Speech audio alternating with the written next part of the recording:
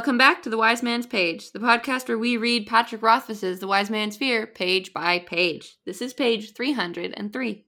You're perverse, he spat, his voice almost rising to unacceptable levels. God's mother, don't you know he cut apart living men to watch their organs work? I refused to look at anything that monster was responsible for. I set the book down. You might as well give up studying medicine then, I said as gently as possible. Gibeah's research on the human body was the most thorough ever done. His journals are the backbone of modern physique. Simmons' face stayed hard, and he leaned forward so he could speak softly and still be heard. When the Emir moved against the Duke, they found the bones of 20,000 people, great pits of bones and ash. Women and children. 20,000. Simmons sputtered a bit before he could continue. And those are just the ones they found. I let him calm himself a bit before I said, Gibeah wrote 23 volumes concerning the machinery of the body. I pointed out as gently as I could. When the Emir moved against him, part of his estate burned. 4 of those volumes and all his notes were lost. Ask Master Arwyll what he would give to have those volumes whole again. Simmons brought his hands down hard on the table, causing several students to look in our direction. Damn it, he hissed. I grew up 30 miles from Gibeah. From my father's hills, you can see the ruins on a cloudless day.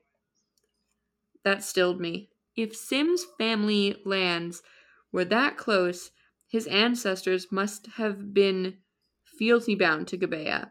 That meant they might have been forced to help him gather subjects for his experiments. Some of his family might have ended up in the pits of bone and ash themselves. I waited a long while before I whispered again, I didn't know.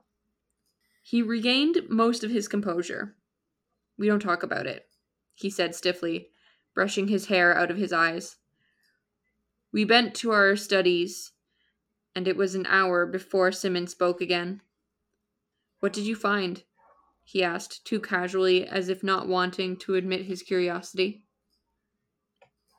Here on the inner left, I whispered excitedly. I opened the cover and Sim's face twisted unconsciously as he looked down at the page as if the book smelled of death. Spilled it all over. I heard a voice as a pair of older students strolled into the hall. By their rich clothes, I could tell they were both nobility, and while they weren't shouting, they weren't making any effort to be quiet either. Anisat made him clear up the mess before he let him wash off. He'll smell like urea for a span of days. What's here to see? Simon asked, looking down at the page. It's just his name and the dates. Not the middle. Look up at the top, around the edges of the page. I pointed at the decorative scroll work. Right there. And that's the page. I'm Nick. I'm Jordana. I'm Jeremy. I have questions. Okie dokie. Well, mostly just, why on earth would Rothfuss put in this weird butt-in about how Kvothe is eavesdropping on the random rich kids? That's an excellent question. I'll tell you exactly why. Jordana. I'm ready. It's because Kvothe raises his voice to shut them up, which gives Lauren a convenient excuse to come in and confiscate the book. Lauren always appears when Kvothe is about to make a discovery about the Emir and kicks him out of the archives. And this is exactly about to happen. But this is a pretext. And of course, Jeremy's going to go, no, he's just talking in the library. So of course the librarian's going to come kick him out. But no, this is a convenient pretext for Lauren to come in and ban him because he's about to make a discovery about the Emir. All right. That's why. If you say so. I do. All right. On this page, we get a pretty neat example of the two opposing views on the merits of the Duke of Gibeah's experiments. I think Kvothe comes squarely down into, look, it was the foundation of medicine, therefore the ends justified the means. And Simmons, ever the bleeding heart lib, is aghast and finds the whole thing completely disgusting and refuses to even engage with it. We learn also that he grew up within sight of Gibeah's lands, and Kvothe thinks he might have been a vassal, but I think it's more juicy if he's descended from Gibeah. I just want to provide some real-world context for the practice of vivisection in medicine. Vivisection being basically like doing experimental surgery on something while it's still alive and often without anesthetic, which is what is described by what Gibeah did. So vivisection was pretty common. It's pretty common in veterinary medicine and experimental medicine. Now it's legal to do vivisection on animals in a lot of places, although they usually require you to tranquilize the animal if it's going to suffer.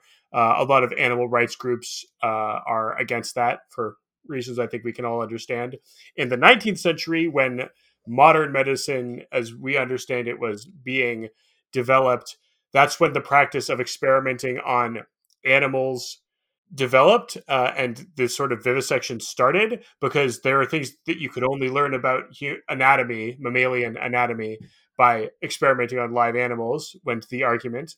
And the pioneers of this kind of science were hated in their own time because they were seen as like cruel sadists, even by like other doctors. Like what you're doing is not necessary.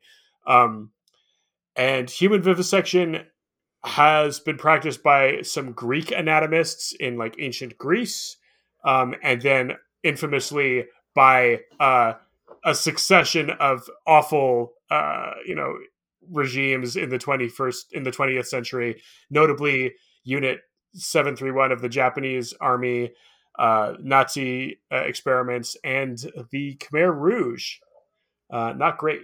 In terms of Gibeah's, like specifically the Gibeah situation, like ends justifying the means scenario, wouldn't the ends have to be the lives of more than 20,000 people saved in order for it to justify the means? Like 20,000 is a lot of people. Yeah, but think how many, like if you figure out the cure to a disease one time, then you cure that disease for everyone who's ever going to suffer from it. So if he, from like torturing one person to death, discovers the cure to a disease that 1 million people every year get, and then that knowledge spreads to all the doctors in the Commonwealth, then they can wipe out that disease and save 1 million lives. So, from a purely utilitarian perspective, the ends absolutely justify the means in that case.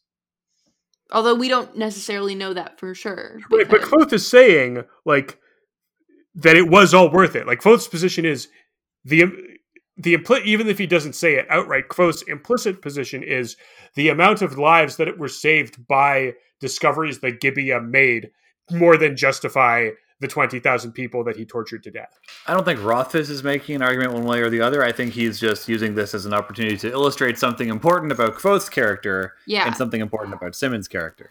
Yeah, exactly. And I think this opposition might be important later. Definitely. This might end up being the conflict that tears this friendship apart. Like, not specifically about Gibeah, but specifically about the perspective of the greater good. Precisely.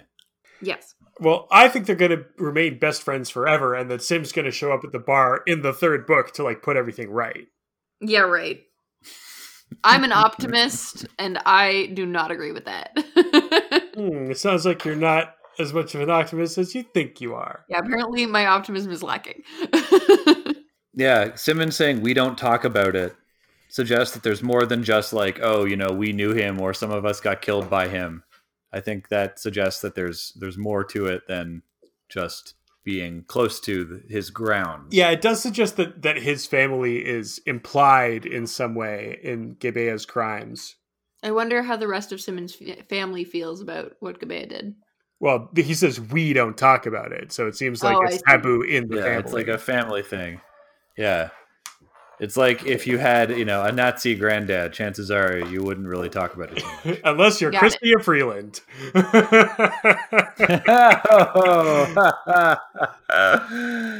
Yes. Okay, wait, don't tangent. I'm still working on this page. I sent a tangent. I was going to read a letter. Oh, okay. Okay, I'm fine with reading a letter. And say I feel like we'll have more to talk about tomorrow anyway, so it's good. We can let her. Okay, this letter is from Mike the Mighty, who writes, Hey, Pagers, I'm new to emailing you guys, but I'm just finishing up the first book of the podcast, and it only took 4 months of binging.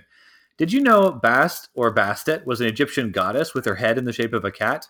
From Wikipedia, Bastet was originally viewed as a lioness goddess, a role shared by other deities such as Sekhmet.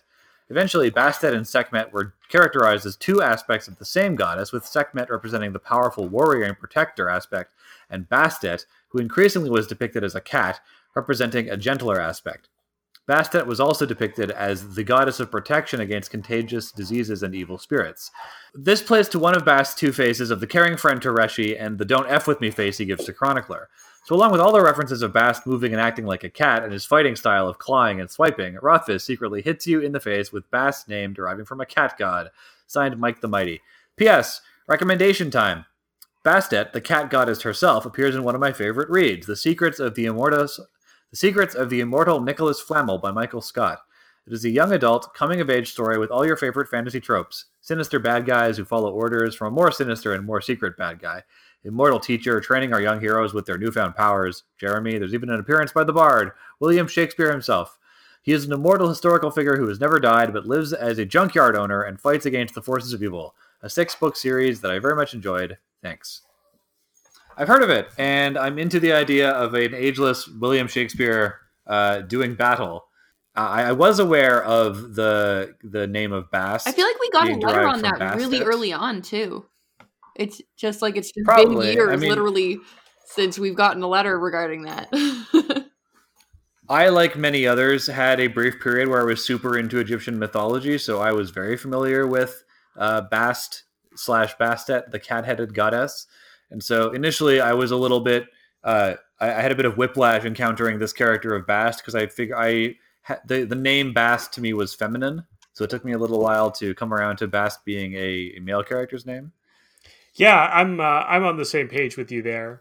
And I think that you're right, Mike, to point out that Bast, our Bast, the Bast of this novel, does share some cat-like attributes.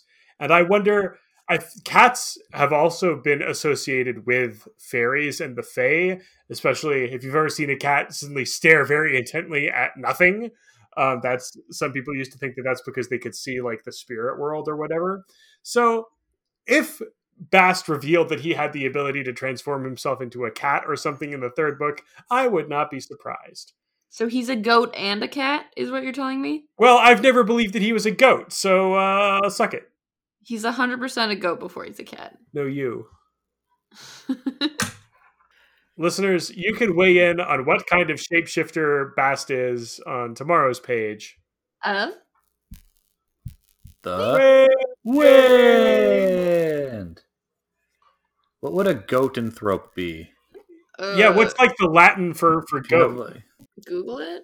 I'm Googling it right now. Capra. So it would be a caprathrope. Oh. Of course, like Capricorn. That's awesome.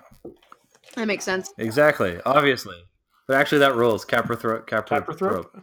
Also, though, begs the question, why is a Capricorn not a unicorn goat and instead a goat mermaid? Because shouldn't a Capricorn be a unicorn but a goat? Well, corn means horn, so Capra just means goat horn. Right? So how does goat horn translate into a picture of a goat that is also a mermaid? I don't know. Google it.